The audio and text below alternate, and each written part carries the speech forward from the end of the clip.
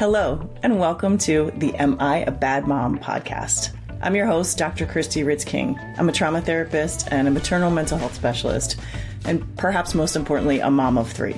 I've met many incredible women over the years in the various careers that I've had, and seemingly no matter where they are along their motherhood journey, they are powerful, they are brave, they are incredibly successful in their lives, and no matter what, they all ask the same question at least one time. And that question is, am I a bad mom because fill in the blank? There are any number of blanks to fill in there.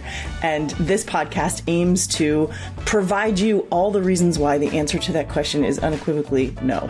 Every single time, the answer is no, you are not a bad mom. And we're here to show you today exactly why. So welcome. We can't wait to help you feel better about the parent that you are.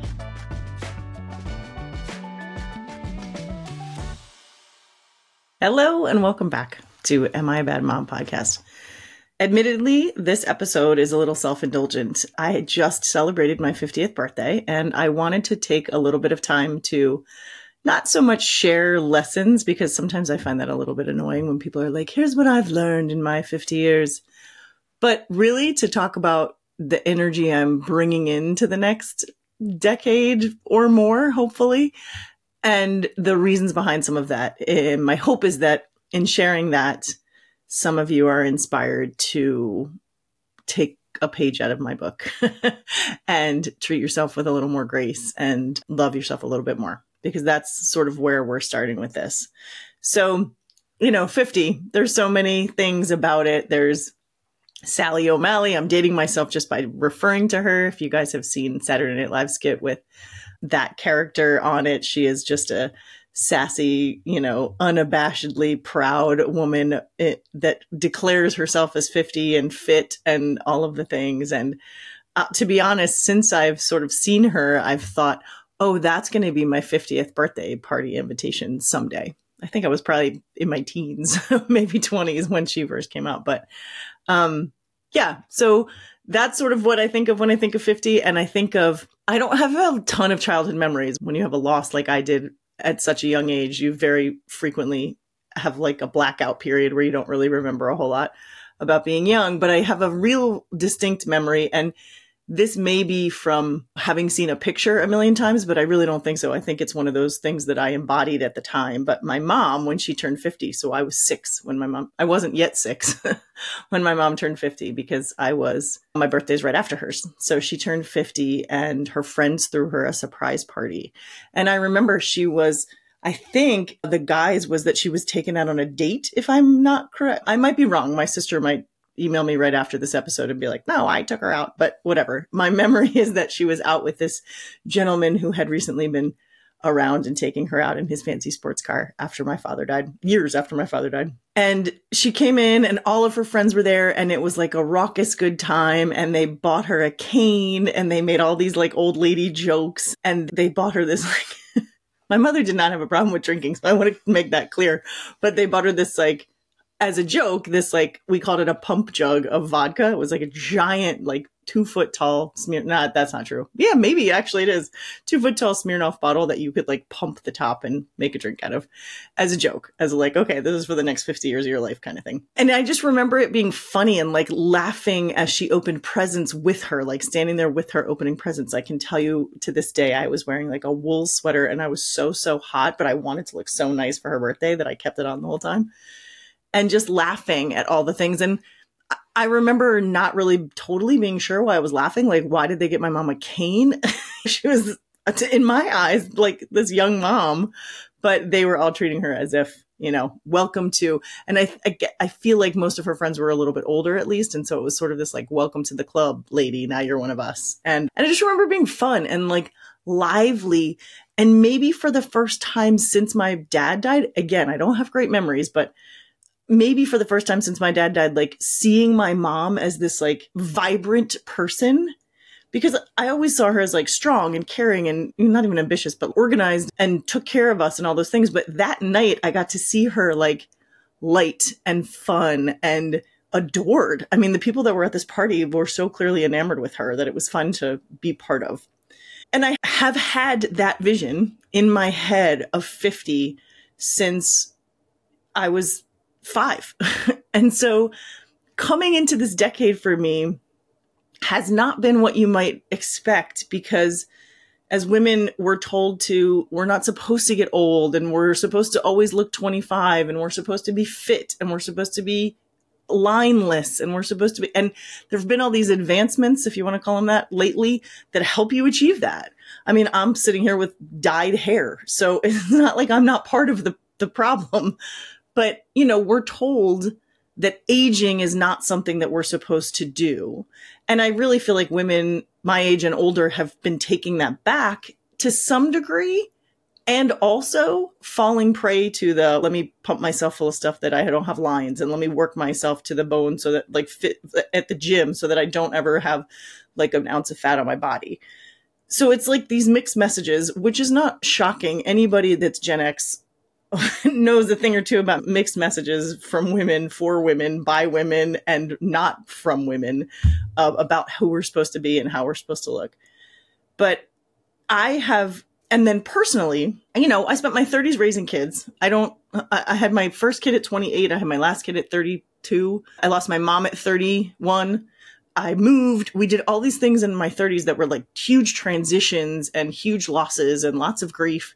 And then in my 40s, I was like thriving for like 3 or 4 years. And then I got really sick. And it was this one typical, and again, most women will probably relate to this. It was something that nobody could identify. And so I spent years in pain and really struggling with a whole bunch of physical things that nobody could point to a reason for, or at least a definitive reason for, that they knew how to treat. So I was then also doing all these different treatments and trying to figure things out, and being worried the whole time that maybe I was dying. Like I wasn't anywhere close to that. And I never got any kind of diagnosis that would suggest that, but I also never got any kind of diagnosis. I just would go and either be treated like, oh, you're crazy, or, oh, we don't know what it is, but let's try this. Like, we're sympathetic to you, but we don't really know what to do for you. So let's try this. And all the while gaining weight, because I wasn't fit. I wasn't capable of being fit anymore. I was exhausted. I was barely like just waking up and living. Remember, I was also finishing a master's and then a doctorate degree. So I was like pushing myself to the limits. Anyway, I digress. But all of this is to say, my 30s were busy raising other people. My 40s were busy just trying to hang on by the tips of my fingernails, and also full of loss. I lost some very close friends. I lost a sister. Like, my 40s were not all bad. Again, I got to raise these amazing kids, and I got to get all these degrees, and I did some wonderful things, but they were hard. My 30s and 40s were hard. And so I came into 50s like, at first I came into 50s like, oh my God, I really am old now. Like, I've spent my 40s feeling old, and now I really am old. And then I kind of had this revelation of like, actually, no, I get to decide that. Because if I look around, I am really fortunate to have made some wonderful women friends who are older than me. Almost all of them, actually. All of my mom friends, again, because I was 28 when I had a kid, and then I moved to the New York metropolitan area where nobody even gets married until they're like 35 or starts procreating until they're in their mid-30s. So it feels like, anyway, obviously that's a big, huge overstatement. In my experience, I was 3 to 7 to 10 years younger than a lot of my mom friends when I moved here and made friends. And so I've gotten to watch a lot of really incredible, vibrant women turn 50 and beyond, and like not miss a beat. And going back to that little 5-year-old girl who got to see my mom turn 50 and not really miss a beat, like, she had a pretty crappy 40s too, lost a husband, had to figure out how to take care of 6 kids, that kind of thing. Like, hers was way worse than mine. And she had this 50th celebration. And then I watched my friends in current times turn 50 and beyond and just be these vibrant, wonderful women. And so I came into this with a really like excited attitude about it. Not only did I have Sally O'Malley in the background, kicking and punching and kicking her way into her 50s, but I had these women that in my real life I could point to and say, that doesn't look so bad. So here are some things that I'm kind of bringing in, the energy, if you will, that I'm bringing into my 50s. These sort of revelations that I had that helped me to not erase, the last 2 decades, but embrace and accept the last 2 decades for what they were and what I got out of them without regrets, and move into a new decade doing things differently, and then hopefully beyond. Hoping this isn't my last decade. So rather than life lessons, here are some things I realized and the energy I'm bringing into the next set of years that I have. And the first one is just very simply, I have enough. I think the whole theme of this turning 50 might be enough. Because the first thing I realized is like, I have enough. Not only do I not need any more stuff, like I don't need any stuff. This Christmas just came and my husband was like, what do you want? And I said, please, nothing. Like, I want someone to come and help me clean out what we already have. And that attitude of things used to be a thing in my 30s and 40s that I had to really learn and understand and unpack, because as a kid that grew up broke, I never like to say poor because we had a house and we had food and all of those things, but I was on the broke end of the community I grew up in. And as a kid who grows up like that, stuff can hold a lot more meaning, even in those underneath layers, than you realize. So I spent a good deal of my life chasing stuff. I wanted the nicest things in my house. I wanted the nicest shoes. I wanted the nicest handbags. I wanted the nicest clothes. I wanted the good car, blah, blah, blah, blah, blah. I didn't have money for that for most of my 30s and 40s, but there was a time where we started like having a little bit more, working a little bit more, having some more money. And I went a little crazy. And then I kind of picked my head up and realized like, oh, none of these things actually make me feel accomplished or better or like I finally made it. I shouldn't say none. Well, let me be clear. There are a couple things I have that are possessions that I absolutely love and am so happy to have been able to make the investment in. I have a handbag. I have a blender. And I have a mixer that you use in the kitchen, which how much am I acting now like a 1950s housewife? And I have a pair of shoes that I will probably never wear again in my lifetime, but I love having them. And you could probably guess the brands of all of those things. I have a handbag, a pair of shoes, and 2 kitchen appliances that really do every single time I touch, bring, wear, hold, look at, they bring me joy. They are the stuff of that little poor kid's dreams, because I never would have imagined I could have afforded any of those things. And they're not outrageous, but they're expensive. They're just not like, it's not like out of that catalog that some people get at Christmas that has like $40,000 cars in it. They're not that expensive, but they're expensive enough that it was a big deal when I got them. And I appreciate them too still. That said, there are a whole bunch of other things that I've bought over the years that haven't really done it for me. I thought like, ooh, I finally get to be able to have this thing, or I finally get to be able to buy this label, or I finally get to be able to, and it just didn't matter. And so now I realize I have enough. I have everything I need. And I have nice things when I want nice things. And I have things that I could buy on the cheap when I don't need them to be expensive. And also I can pass up a lot of stuff. I don't need a lot of things anymore. So I have enough. That also goes to a couple other things. I have enough knowledge. Again, I spent my 40s as a student.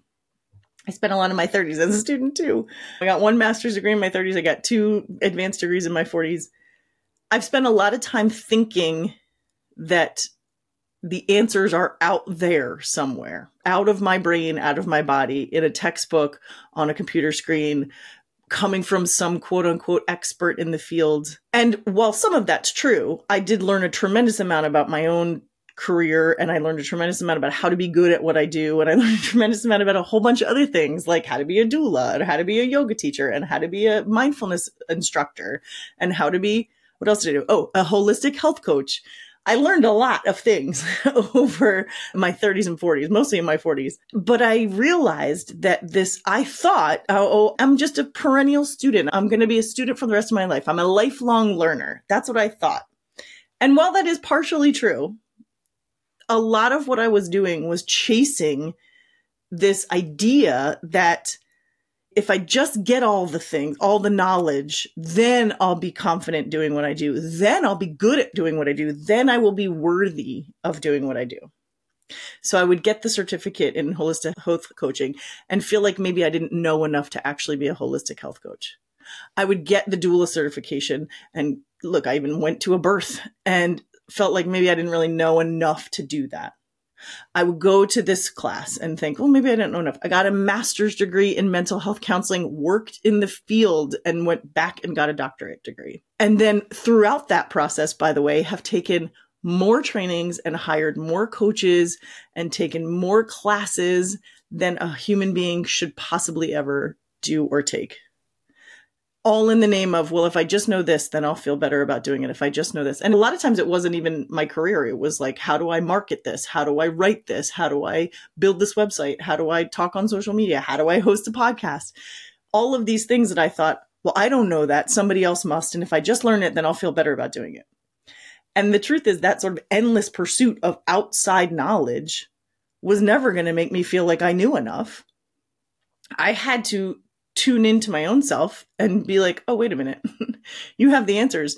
And the way it kind of happened was going to all these things and finishing and realizing I actually don't know any more now than I did before I started, or I don't feel any more confident now than I did before I started. Even though I have this knowledge, I don't feel any better. It also took hearing some other folks in my profession be like, oh, I do that too. Or anytime I'm feeling insecure about something in my office, I go and take a course. Like, I'm not alone in this, I know. So I felt that made me feel a little bit better, I'll be honest. But I also came to the realization, and some of it's turning 50 and some of it's just sort of having done this too much for my own good. I've come to this realization, like, I actually do know enough. And that doesn't mean I'm never going to take a course. I'm actually currently enrolled in 2 different training courses. And my husband joked, he said, you know, I thought you swore off classes. And I was like, look, I have to do continuing ed for my degree, for my license. They don't allow you to not study, which I think is the correct thing. And so if I'm going to have to do it, I might as well do stuff that I'm interested in learning. And so I'm learning these new modalities to bring into my therapy office that are going to help, I hope, that are going to help people move through their stuff a little faster and more efficiently. So knowing enough doesn't mean that I'm going to stop learning. It just means that I'm going to pause before I go looking for stuff elsewhere to see if I already have it in me. Do I know the things? Do I have the ability to do the things that I'm, seeking from somebody else? And then finally, I have enough people. And that sounds really cold-hearted, like I got enough friends. But what I mean by that is I need to spend less time looking outside my life for new connections or new groups to be in or new whatever, and really cultivate the ones I already have. The funnest thing that happened, I know that's not a word, but it is right now. The funnest thing that happened on this birthday is that I have these my girls, I call them my girls, or 3 girls from high school. And we used to, before the pandemic, get together once a year, at least every year. Like, we just made sure of it. They all still live close to each other. They probably see each other more than I do, but they made an effort every year, once a year, to see me. And it's like the greatest weekend of my life every year. And we were COVID sort of threw us off track, and we've seen each other a little, but not much. And it's been like 24 hours and, jammed into places and spaces that aren't fun this year. I was like, all I want for my 50th birthday is time with them. And so it's not going to happen anytime soon, but we made it happen. And it was this very kind of decisive, one of them threw out a few dates and I was like, okay, I can get hotels for this date. Does it work? Like, we just got very decisive about it. And now it's pushing me through the next few months. I'm so excited about the prospect of this. And I have my literal best childhood friend, I'm also going to get to spend some time with for my birthday. And I realized, like, I've known these people, one since I was 7 and one since, and the other 3 since I was 13. And so I didn't have to go anywhere else to find them. I had to make an effort to cultivate what I already have. So again, it's not that I have enough people and I never need to meet a new person again. It's more that I need to spend some time focusing on what I already have instead of looking elsewhere for folks. So that's I have enough. The other one is I am enough. And we throw that out there a lot, I think. We say that a lot. It comes up in my therapy office all the time. I am enough. But I truly believe what has happened for me recently is that I believe that. Finally. It's only taken 50 years. But I finally believe that I am enough currently, as is right here, right now. And that means at this age, for my children, at my job, in this body that I'm in, no matter what it looks like, no matter how much more weight I'm carrying around than I want, no matter how my jeans fit, no matter how creaky my bones are, no matter how many different muscle pulls I have at any given time, it's still enough. And I'm enough for me. So all of those things kind of go together and maybe sort of culminate in that I'm enough for me.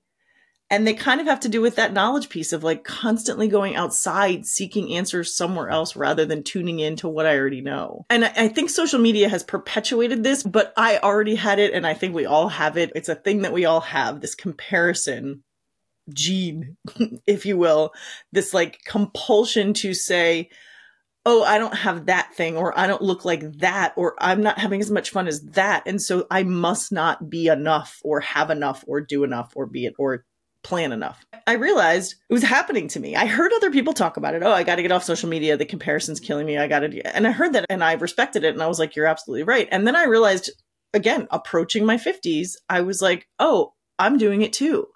I'm seeing other content creators, other podcasters, other therapists, other mothers doing things that I'm not doing, or I don't think I'm doing well in.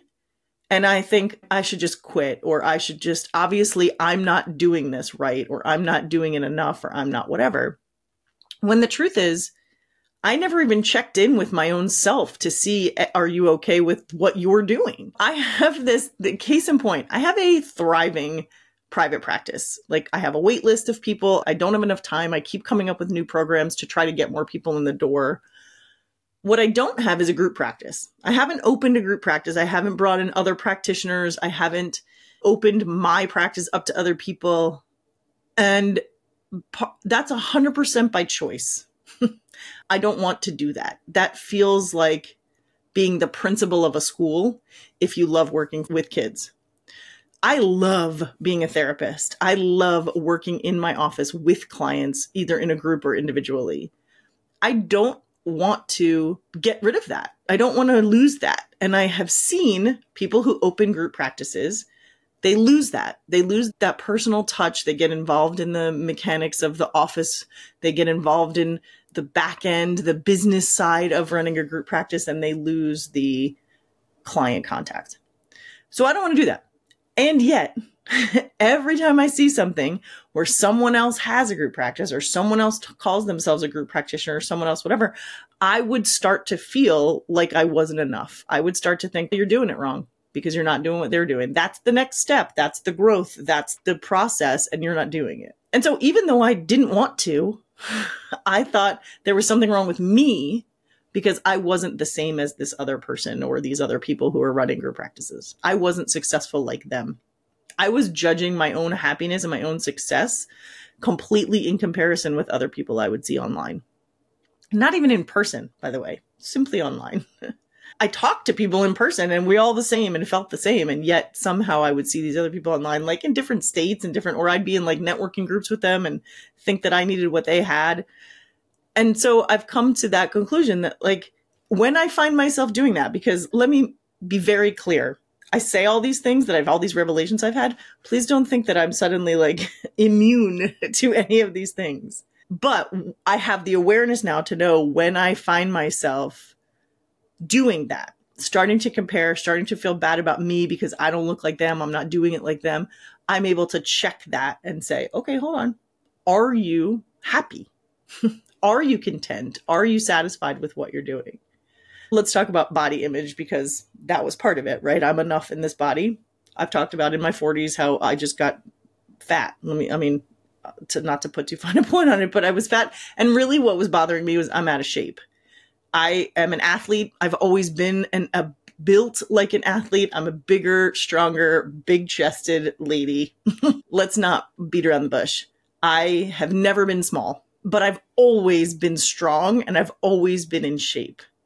And I've mostly always had a flat tummy, if I'm being honest. Like that's the part that got me, is that even when I gained weight and lost weight and gained weight, which happened all through my 30s and 40s, I maintained a look that nobody really knew how much I had gained or lost but me. And I have passed that threshold now. I do not have the capacity. I did not have the capacity to exercise the way I once did. And so I just got large and out of shape and flabby and soft and not strong anymore. And that to me was like devastating But what I found myself doing was the same thing we all sort of are accused of doing or probably do, which is comparing myself to everybody else. So even on days where I would feel pretty good and like I finally got out to go for a walk, or I ran 10 steps on a treadmill or got to the gym or whatever, I would then look at myself in a mirror and compare it to all these other fitness people that I see on the internet and, or even just around me at the gym, and want to go home and cry. And again, it was that I'm not even paying attention to how I feel. I'm looking at everybody else and thinking I'm not doing it right because I don't look like them. So the I'm enough piece in this body means it's still alive. It's still working. It is not working against me so far. Yes, I have some pains and aches and pains here and there. I have taken care of some of the bigger problems with removing parts of myself. And it's still working. It's still here. It's still alive. It's still got a whole lot of juice left in it. And I need to treat it better than I was before. And that's a different mindset than I need to lose weight. I need to exercise more. I need to get back to where I was. I now have this like, actually, I don't need to do anything. My body is fine. I take good care of it. I do what I can. I've gone from this like frenetic feeling of I have to, where it just led to like a shame spiral, to I want to feel good in this body that I've been given. I want to feel good. And sometimes that means looking good. I'm not going to lie to you. Like sometimes I want to look good in my clothes and that might require something. But if it requires something that I hate, I'm not doing it. But if it requires like taking the dog for a walk every day, okay, because I want to do that. So I'm going to do that. And if walking the dog every day and eating, being more mindful of what I'm putting in my mouth, I'm just going to like broadly say that. If doing those two things means I look differently in my clothes and that's better, awesome. If looking differently in my clothes means I have to go to the gym 7 days a week and run for 6 miles and I'm not doing that because that hurts and doesn't help and whatever. So I've just come to this realization that like, I want to feel good. And I'm very grateful that this body is in full working condition right now, that not everybody has that. And so I'm taking those two things and realizing I am enough. I'm enough just as I am. And that includes making decisions to do things a certain way. So I have enough. I am enough. And then finally, the last one is I've done enough. And again, this all sounds very final, like I'm not doing anymore. And that is not what I'm saying. What I'm saying is that I have actively participated in so many things that I don't need to actively participate in anymore. I don't need to join all the committees. I don't need to be part of all of the movements. I don't need to monitor my kids every step of the way. I never really did that, but the way that I did it, I don't even need to do that anymore. I don't need to analyze and worry about and question my partner. I don't need to do very much anymore. I need to take care of myself, take care of my house, take care of my pets, take care of my kids in the way that they need them to be taken care of at the ages that they're at. I need to go to work. I need to take care of my clients, but I don't need to prove anything by doing. I'm not gaining anything by doing. And so I can assume everyone around me is doing their best and I don't need to figure them out anymore. And I can only change my own expectations. I can't change anyone around me. I can't change our relationship. I can change my expectations for what that relationship will be, and I can set my boundaries. And after that, I got to let it all go. So I'm not joining everything. I'm not looking for approval. I'm not looking for affirmation outside because I'm enough. I have enough. I've done enough.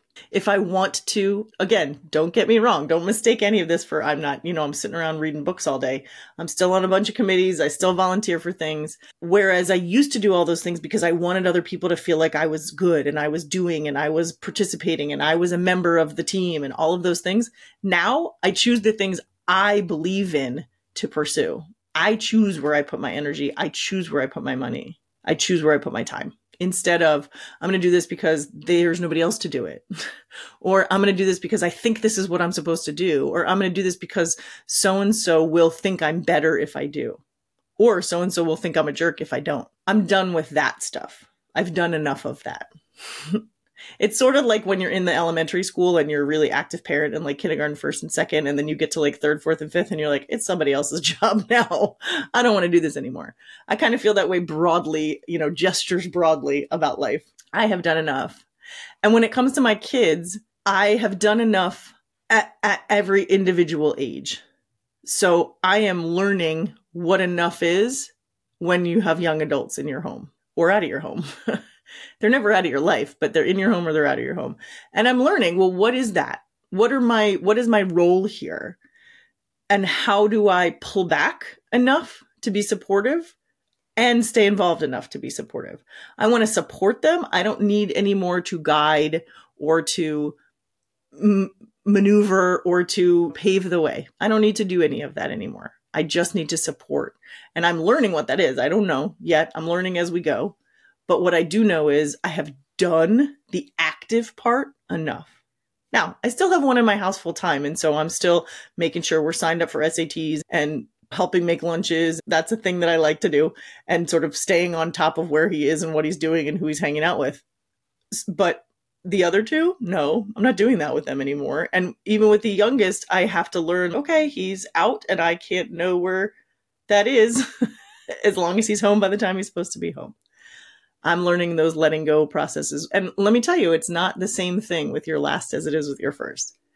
I am fighting myself more to let go of him than I did the other two. So I'm learning that, but I'm okay with it. I'm not mad at myself about it. I'm not trying to overdo. I'm not trying to manipulate or hold him too close or any of those things. I am buying all the dogs. But look, we all cope in our own ways. And if I need 3 puppies to replace my 3 kids, then, more power to me, I say. But I'm learning that I've done enough and I can let go of a lot of the things that I thought I needed to control in my 30s and 40s. Here's the beautiful part about all this. Sally O'Malley, with all of her fierce energy, is awesome. And I hope to embody that in some way. But I also hope and really feel right now like my mom that night of the surprise party, where she was just taking in all of the love that was around her and laughing. And she just really, my memory is that she just really seemed at peace in whatever was going on at the moment. And I know that wasn't true every single day of her life, but I hope that energy of just being good with what is happening and good with yourself and recognizing how lucky you are to be surrounded by people who care about you and love you and do for you. That's the energy I want to bring into my 50s. So I want experiences. I want to embrace the joy. I want to be surrounded by the people I love, and I want to do things for those same people. I want to cultivate those relationships even more in my 50s and beyond. So there you go. That's what I have for you in this new decade of Christy Ritz King.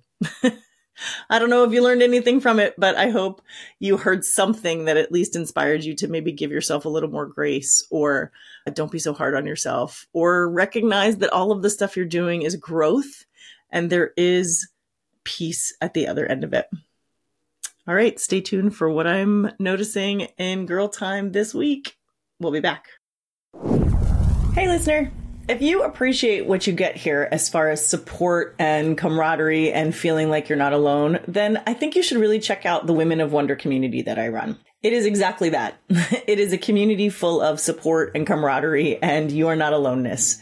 It is meant to replace the old-fashioned Facebook groups that we used to love before it got so mean and snarky and Facebooky. It is a place where you can ask the questions you have, where you can share the joys and share the sorrows and expect a supportive response, non-judgmental response. We meet weekly via Zoom, so we have people from all over the world that come and join us.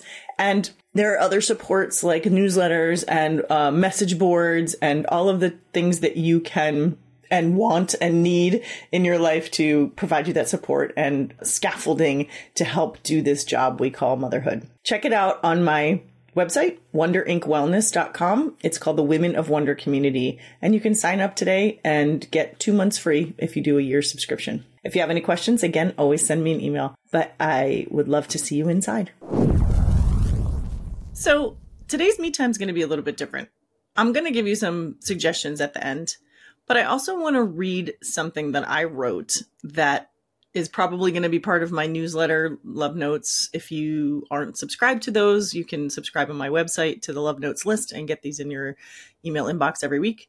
But they're essentially just essays. They're, kind of harkening back to old school blogger days. And then I put some resources at the end always because I'm constantly trying to give people things they need. I wrote this when I was thinking about what to say on the podcast about my 50th birthday. And it's a little explicit. So if you have kids in the car, explain that F words are for grown-ups. And it's just really like musings. And I wanted to share it. So here's me time for this week. I will follow with some fun indulgences at the end. But for now, a little essay from me. I spent all of my 40s waiting to not give a fuck. It never happened. I gave more fucks than I even knew I had. Some of that was the world around me. I lived through and had to raise kids in natural disasters, through dictator presidents, through global pandemics. And on a more personal note, my latter years were filled with health challenges and a lot of really difficult loss of family and friends. There was no aha moment or reckoning within which I lost all the fucks. Instead, shocking, I know, if you know me at all, I made an intentional decision to tune in and examine the why behind my thoughts and behaviors. I decided to check in to see what I would rather do and then do the work to heal and change so that I could do it. So now, in anticipation of the next decade, I'm doing some stuff. I'm heavy on the grace. I'm done beating myself down for missteps. I'm dialing back, ignoring my accomplishments in the name of humility. The truth is, I have never been too big for my britches, no matter how many times I heard it growing up. Shrinking and pretending I'm not all that doesn't serve anyone, especially the people I most want to serve. I definitely don't have it all figured out. I'm going to mess up all the time. See the aforementioned promise of grace. And I also do know some stuff. I have done some stuff, and I'm quite capable of doing more. I'm going to start owning that. I'm dropping the bags that aren't mine to carry. My mother's trauma, my health-related weight gain, all the financial missteps of the past. Instead, I'm going to trade all that baggage for the luggage that is part of the life I've built. Luggage that's full of hope and wonder and love. That's all I'm carrying forward. I'm going to dream and I'm going to plan for the future. I never saw past the age of 25 because of all the loss I had in my young life. I never looked ahead because I was afraid of what might be there, or afraid of the inevitable pain that comes when you lose it all. We joke about the cat not being on my vision board for 2022 because I just had no concept of how long cats lived when I got that cat almost 20 years ago. We also joke about my not thinking my marriage would last until I was 49. And not because I wasn't madly in love with my husband, but because I didn't quite understand life past 30. Both of those things are funny and true, but they didn't mean that I didn't plan well. They did mean that I was robbed of some of the joy that was right in front of me. Preparing for the worst isn't in my best interest. Instead, I'll just make room for the possibility of the best. I'll finally love myself. I have so much fucking love for everyone else. I pour it out endlessly. I want the best for them. I celebrate the good for them, and I weep when there is bad for them. I love other people so much that I fear there won't be enough of my heart for everyone who's in it. But it's time for turning that love inward. I'll consider myself, my joy, and my comfort. Maybe not first on the list, but on there every time. I challenge you to do the same. Whether you're 50 or 30 or 75, put yourself on the list every time. All right, let's get to the good stuff. That was a little self-indulgent essay reading for you. If you want more of that, you need to sign up for my Love Notes list because that's the kind of stuff you get. You get essays. Sometimes you get some professional opinion. Sometimes you get resources. But really what you get is that love pouring out to you through your email. All right, here's what I'm noticing this week in my Girl Time segment for fun and totally frivolous and indulging stuff. First, if you're looking, oh, you can't really see it. I have to do what those like influencers do and and show you this. It's a hand lotion called Lavish by the company Ever Skin. They're like a network marketing company. I know at MLM, I know that's a bad name, but they really make beautiful products for skincare. Through, if you've ever heard of the company Stella and Dot Jewelry, they were affiliated with them at one point. They're not really affiliated anymore, but they're started by the same woman. Anyway, back to the hand cream. So in the wintertime in the Northeast, really anywhere, I think even if I lived somewhere else, anytime there's like a change in seasonal weather, my hands crack and get so dry that they hurt a lot of the times. But I also don't love the feeling of like heavy, really emollient lotion on my skin, especially if it gets under jewelry, it can sometimes bother me. This is not that way. It is heavy and emollient and at first feels like, oh no, I'm going to hate this. It soaks in really quickly. I'm going to put it on right now. It soaks in really quickly that you don't feel like greasy afterward, but it really helps with dry skin. So that's Ever Lavish lotion. I can put links in the show notes so you guys can know where to get all this stuff.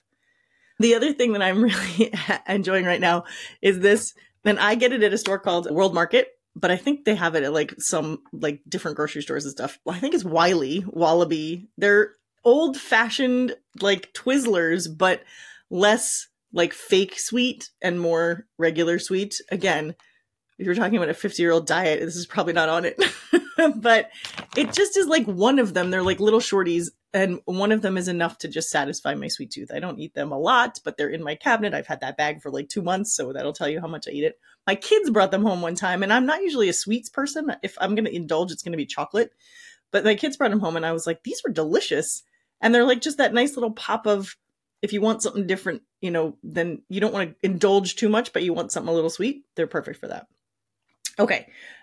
Oh, other two things. One is the New York Times Connections. I'm sure you've heard of it. It's like the Wordle of whatever year that was. It's like the Wordle of 2023, 24. And it's like categorizing words. It's just a little game, a puzzle you can play on your phone. You can get it on the free version of the New York Times app, Games app. But also if you have a New York Times subscription, you can get that and a bunch of other things.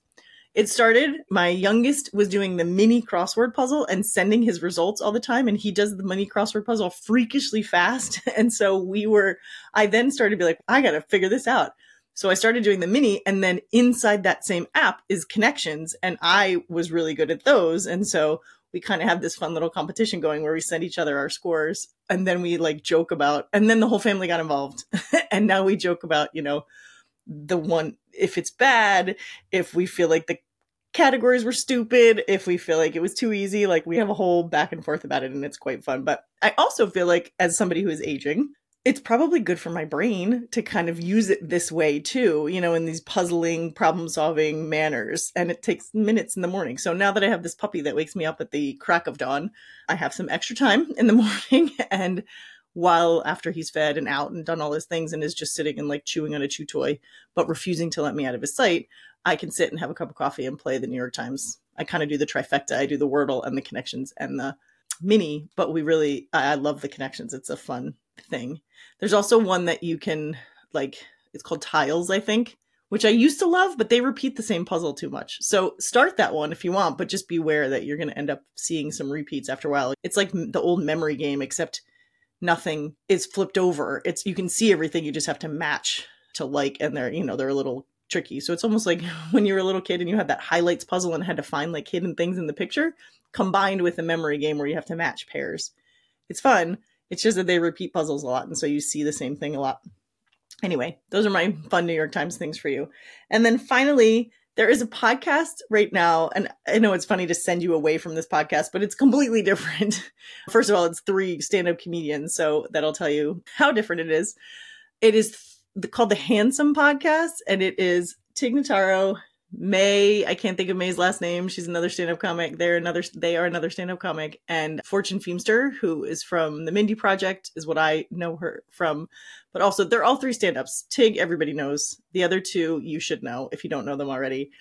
But I'm recommending this for you if you have fond memories of sitting around with your girlfriends and just cracking up laughing at foolishness. Because I don't even know the true meaning of the podcast. I think it's supposed to be a celebrity asks them a question and they're supposed to kind of talk about their answers to that question. But it's honestly just and 30 to 40 minutes of them bullshitting, and it's hilariously funny, and it is such a nice relief. Like, I listen to it as if it's therapy for the week, because I just giggle like I would if I was with my high school girlfriends. That kind of belly laughing over nothing. It's great fun. If you don't love that kind of banter and foolishness and like talking over each other to bring back old jokes and like that kind of stuff, it's very specific. So you might hate it, but I don't know. I feel like if you're listening to this, we might have similar tastes in that kind of stuff. And so give it a shot, because I feel like you might like it. It's called Handsome Podcast. It might be The Handsome Podcast. And it's all three of them, I think, but definitely you'll see Tig Notaro, and they're like in suits holding like cocktail glasses of bourbon. It's just awesome. It's so funny. So those are what I've got for you this week. 0 things that will like expand your mind, except maybe the New York Times puzzles. Mostly it's just indulgent and take care of yourself deliciousness to celebrate 50 years on this planet. So enjoy them. Enjoy the me time. And if you liked what you heard at the beginning of this, sign up for Love Notes on the wonderinkwellness.com website. Okay. As always, thank you for listening. And if you have a second, we would really love if you could rate or review us, just so more people get to know who we are. Thanks, and take care. Until next time, remember, anytime you find yourself asking the question, am I a bad mom? The answer is always no. Thanks so much for listening. I hope you heard something today that made you feel better about your parenting and about yourself. Remember, if you have a moment, we would love a review. It helps more people to hear about us. If you like the episode, share it with your friends. And of course, subscribe so that you know when it's going to drop every single week. Thanks again. Until next time, keep asking those same questions and know that the answer to am I a bad mom is always no.